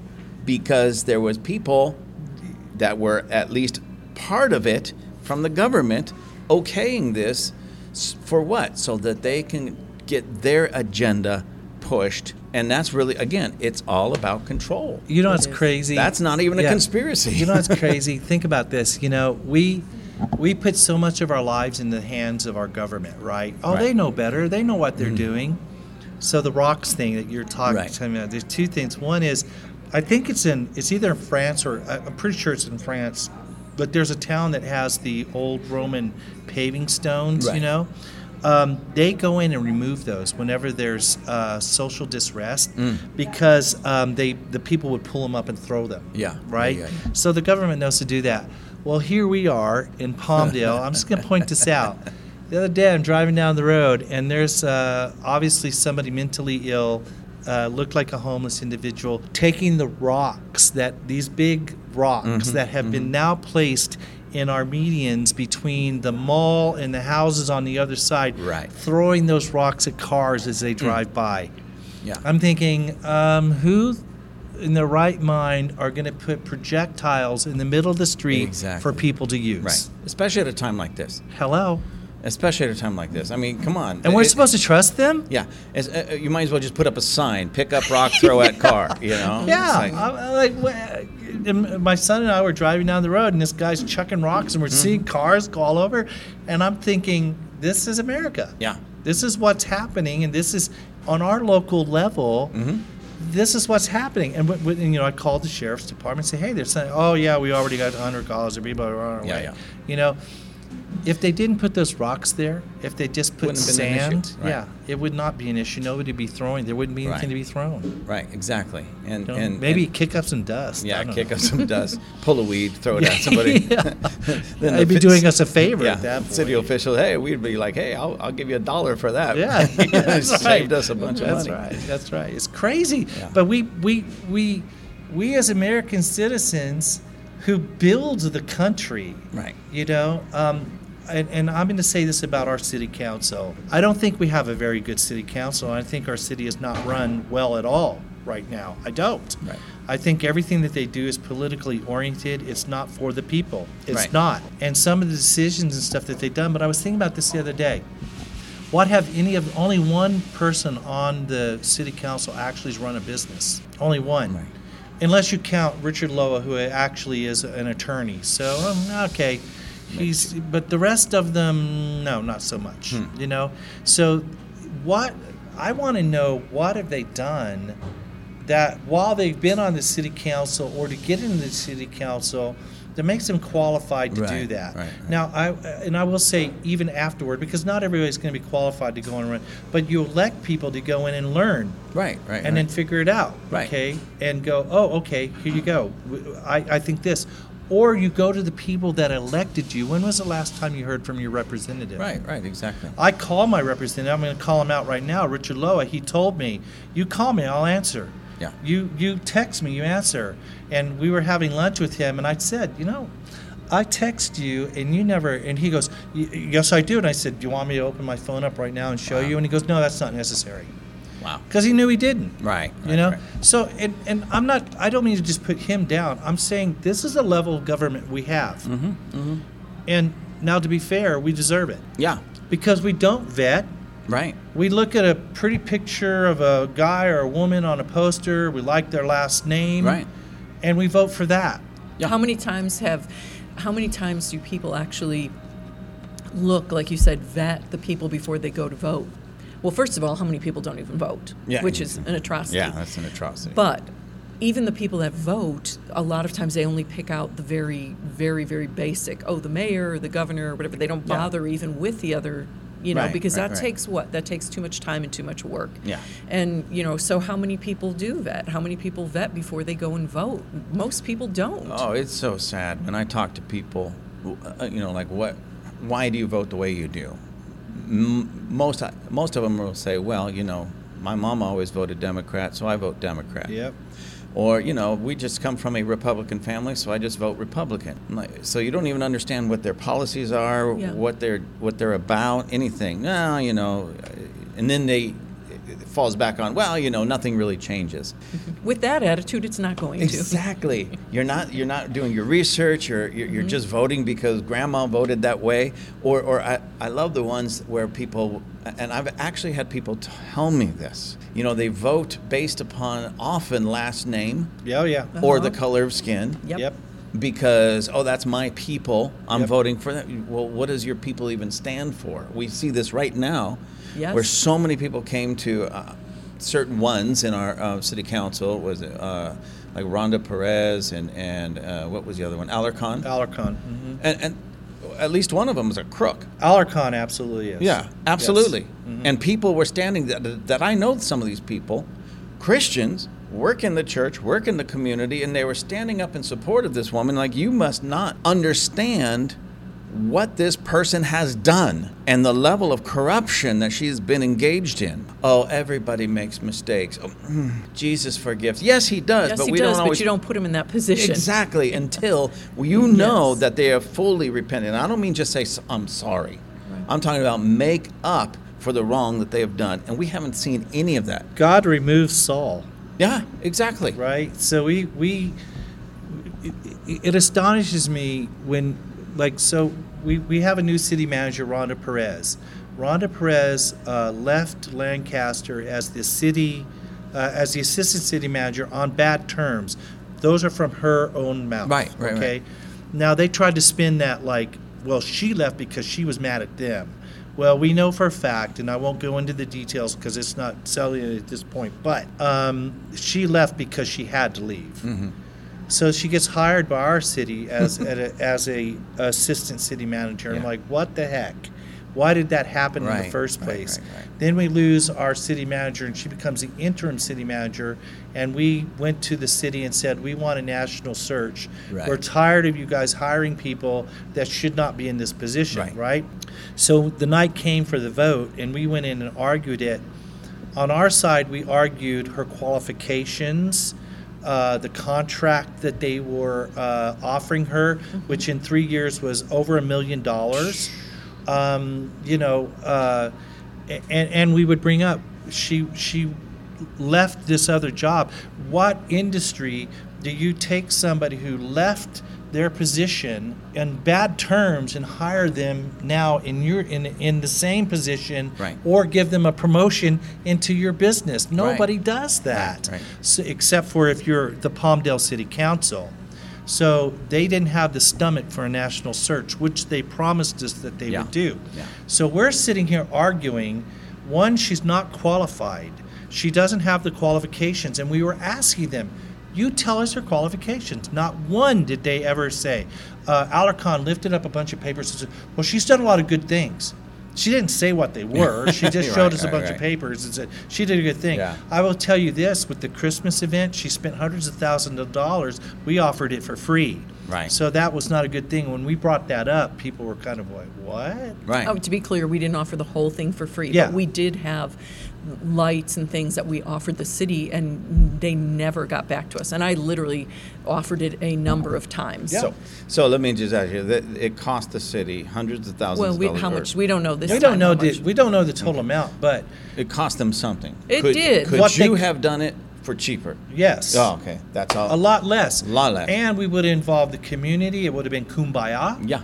As opposed to now we're separating, and that's what our government does. That's what our city council does. They cause division in the community. They empower those who they want to empower by giving them money, which I believe that they did illegally. It goes against the Constitution of the United States. Of the state.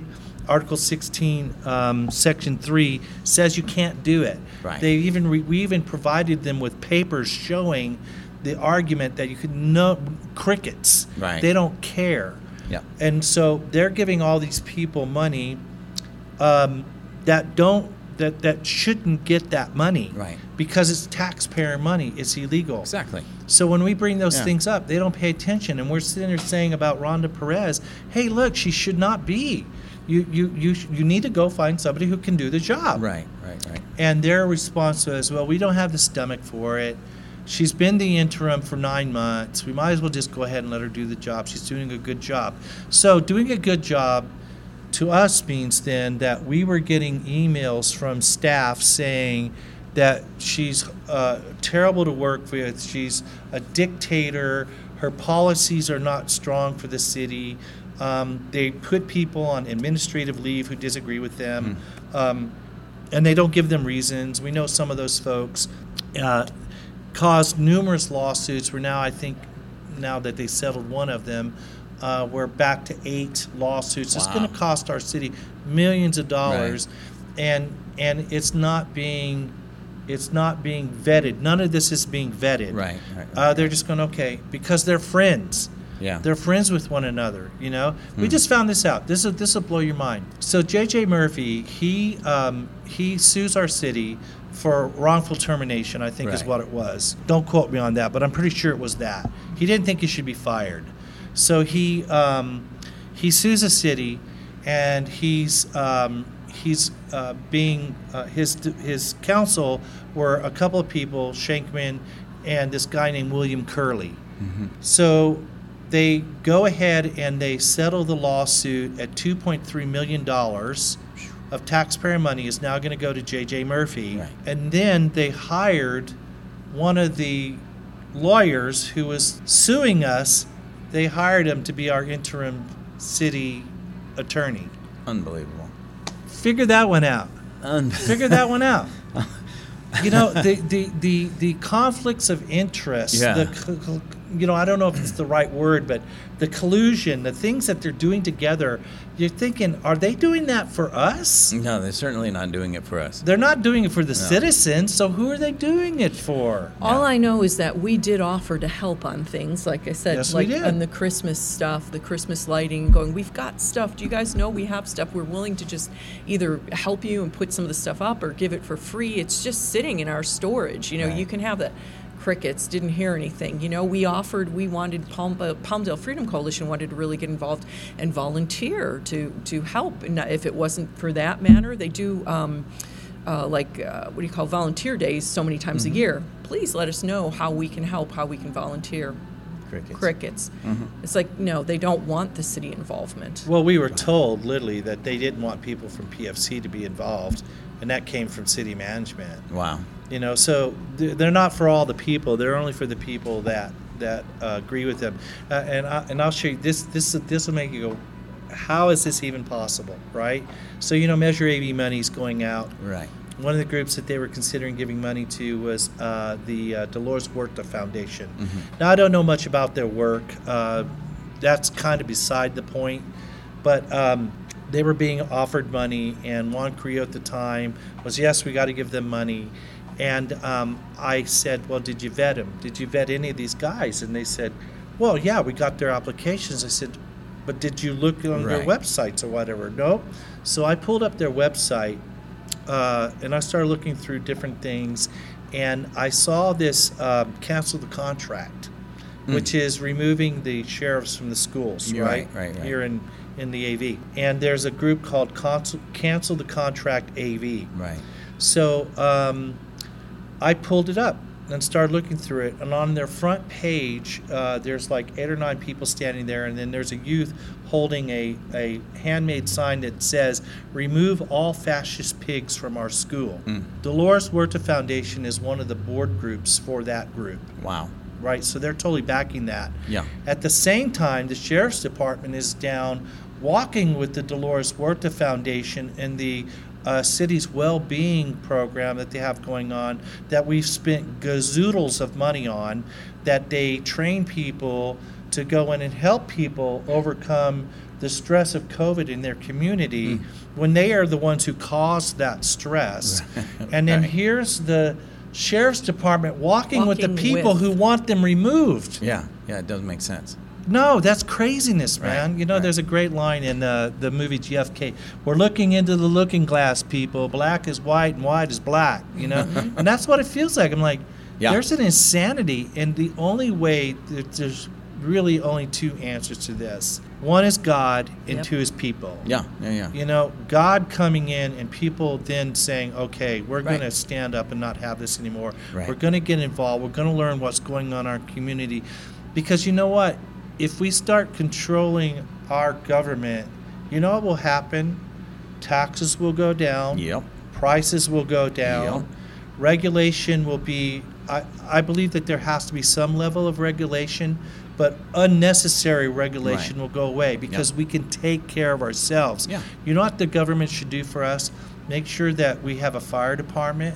Make sure that we have decent hospitals. They should, and I'm talking local government, I'm not talking federal government, should make sure that we have roads that don't cause flat tires. Right. You know, and make sure that we have law enforcement. Yeah. You know, and sewer and stuff. Right. But they don't, they're so busy doing this other stuff. When do they have time to take care of that? Exactly. And the thing that bothers me is when they do have some initiative like the AV measure where they're giving money out, it seems, to divisive groups. Yes. Not groups that are going to benefit everybody in the community, only a small section. And oftentimes, they'll even have on their website or anything that they advocate for, people that are here even illegally. Oh, yeah. Which is, again, unconstitutional and Yes. just flat wrong. You're breaking laws and that. They don't care. And you know what they don't think about? This is what drives me crazy, right?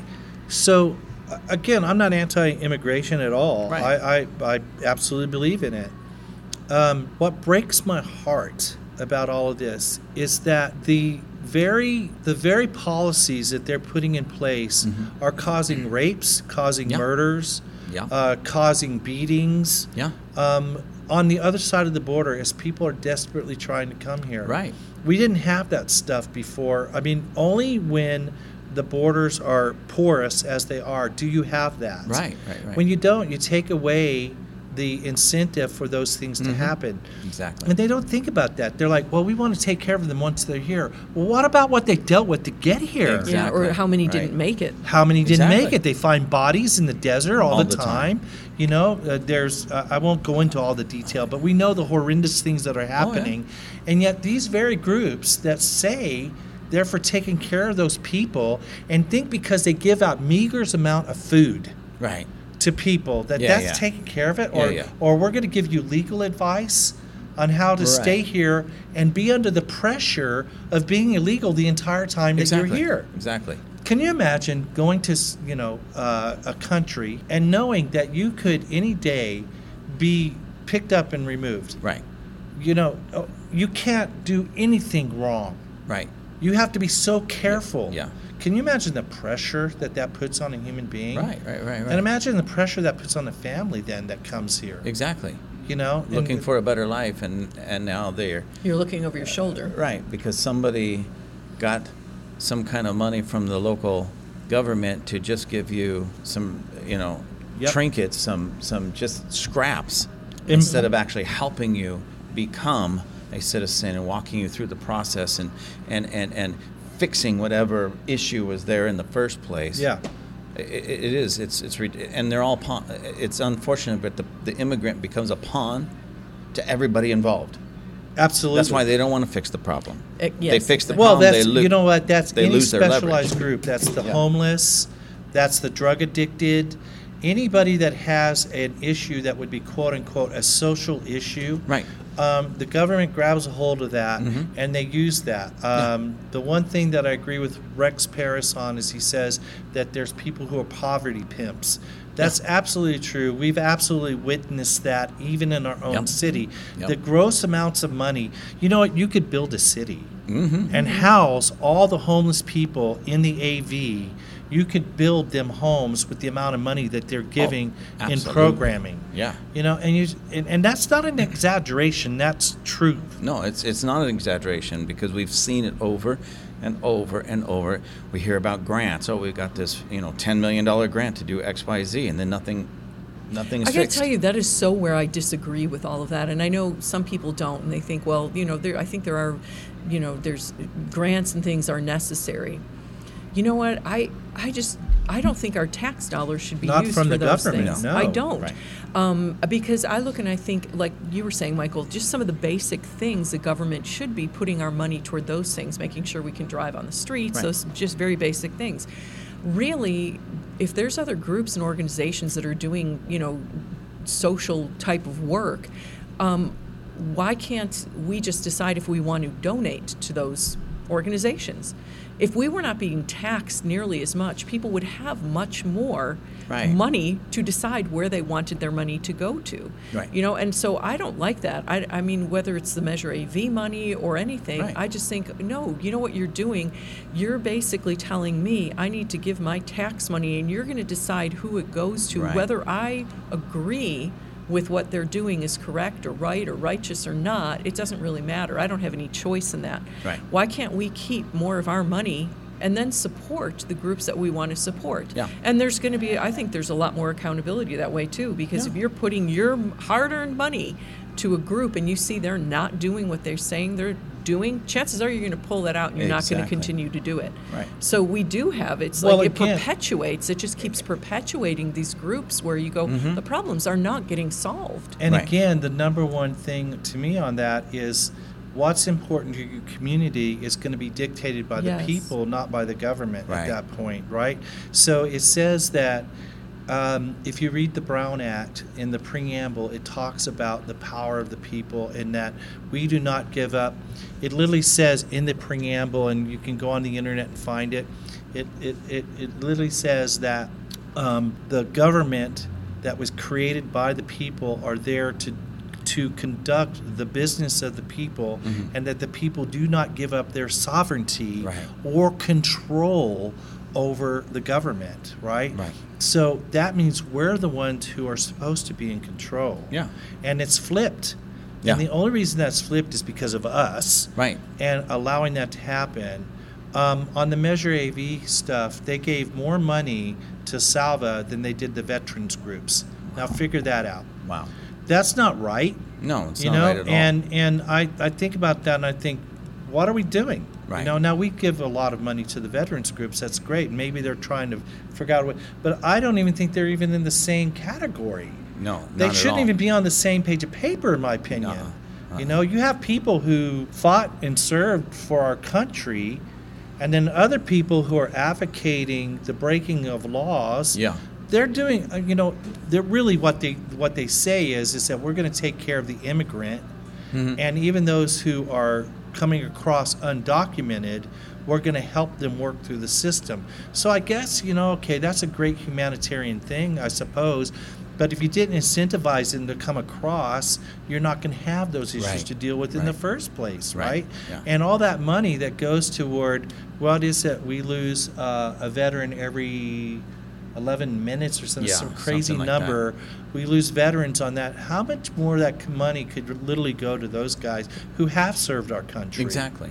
You know? Right. And I think there's something that's not right about that. And I think there's something that we need to, as a citizenry, stand up and go, no. And Carol is absolutely right.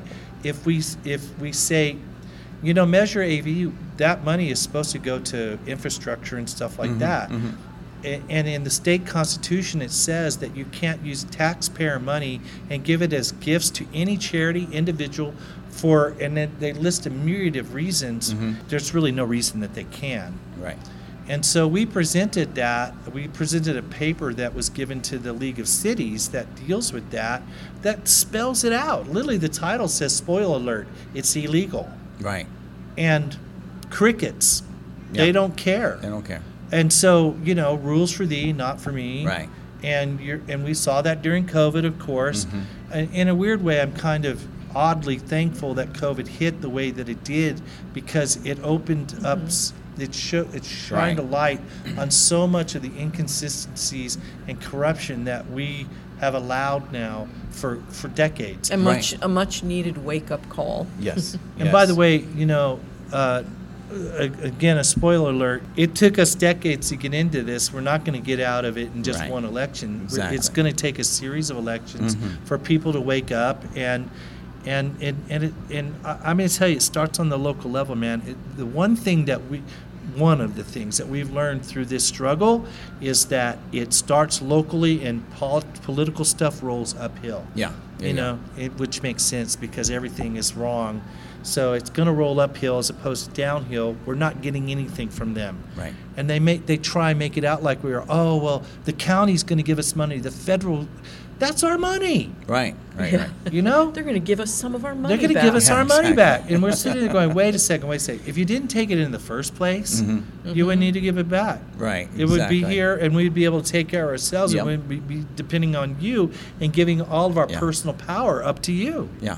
That's why, to me, as much as we can sit here and rightfully point at the politicians, the local government officials or state, federal, it really comes down to the voter. Yeah. We're the ones that Absolutely put it them does. in. Absolutely. And so we have to really take a serious look at what we're doing or not doing when we go to that voting booth. And I That's think correct. it goes beyond the voting booth, too. Once they're in, maybe the person you voted for gets in, maybe they don't.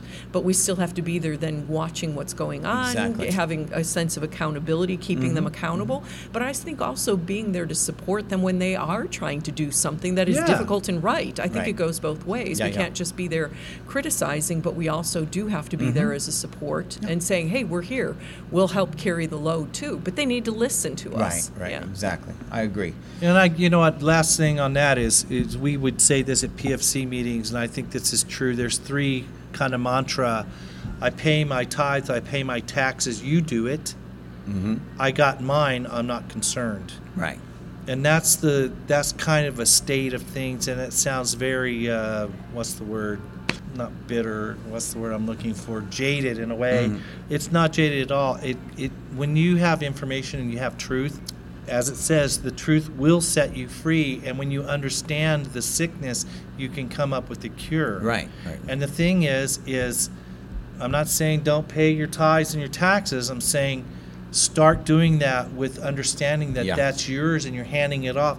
Hold them accountable. Right, exactly. And when you see something wrong, even if it's to your brother, you maybe have nothing to do with Yep. it. You know, an interesting thing, Carol and I, we don't have a dog in this fight. We own our own company. We didn't have to worry about any injections or being Right, forced. right. We didn't have to worry about testing. You know, the only thing we ever had to worry about was masks, and we didn't wear those. Right.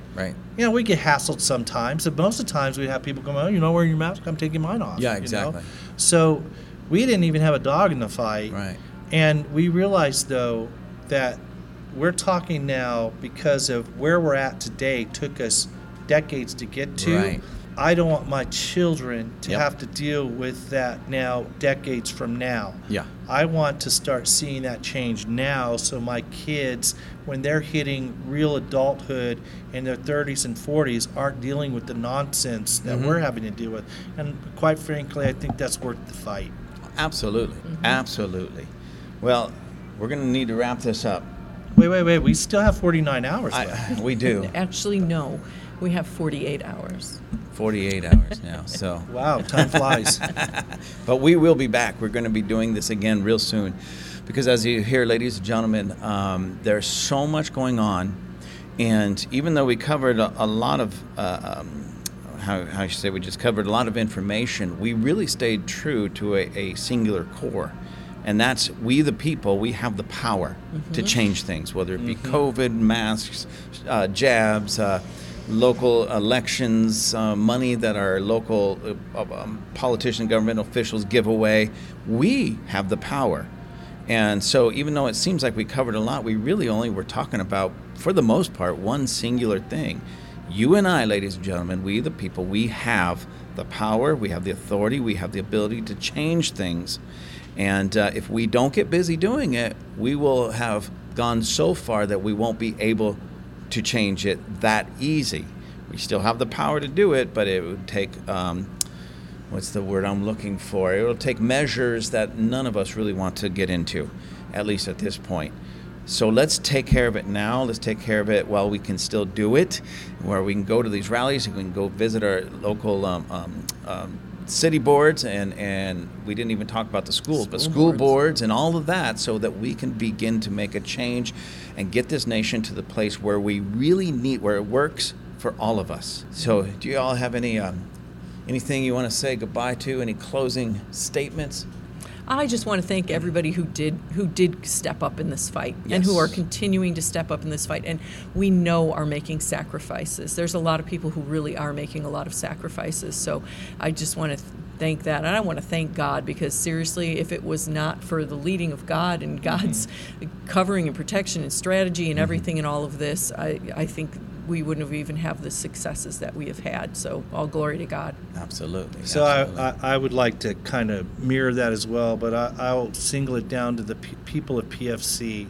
I think the Palmdale Freedom Coalition, Carol and I, we founded it. It's now run by Rich Gallego and other folks, the Salcedos and Mikey and Mario and all those guys who are doing tremendous work. They are the heroes in the fight, man. You know, they've taken stripes for this, and they're amazing people. And this, to be kind of a, I don't know, I don't sound like I'm kissing up here, but I just want to commend you, Rob. This is a great program. I'm a fan of Table Flippers. I heard the first one, and to be honest with you, I didn't really, okay, it's Rob, and I just went on about my business. But I started listening to it about a week and a half, 2 weeks ago, and Carol hears it all the time, because I'm constantly listening to it, because I think what you're doing is very needed. I think you do it in a great and entertaining way. So keep up the great work. Yes. We love you. I appreciate You're that. doing a great job. Thank you very much. I appreciate that. I really do. I do really appreciate that. But and ladies download it, everybody. Download it. yes, I found out you download. need to download it today. Yes, download it, please. Even if you download it and you kick it out the next minute, that's okay, because that's how the analytics with that particular company work. I apologize about that, but please download them, and then I can know who and where this is, who's listening and where it's being listened to. So that's very important, so we can keep this going.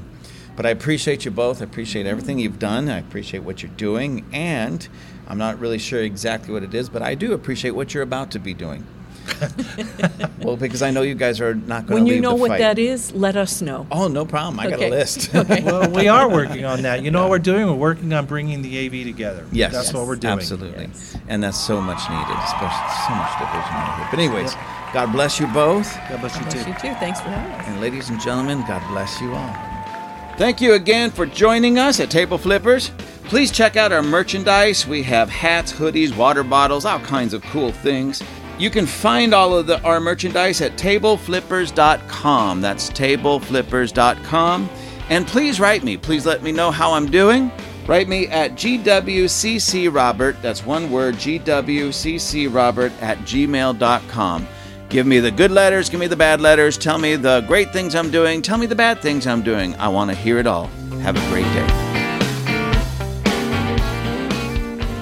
Table Flippers is flipping awesome.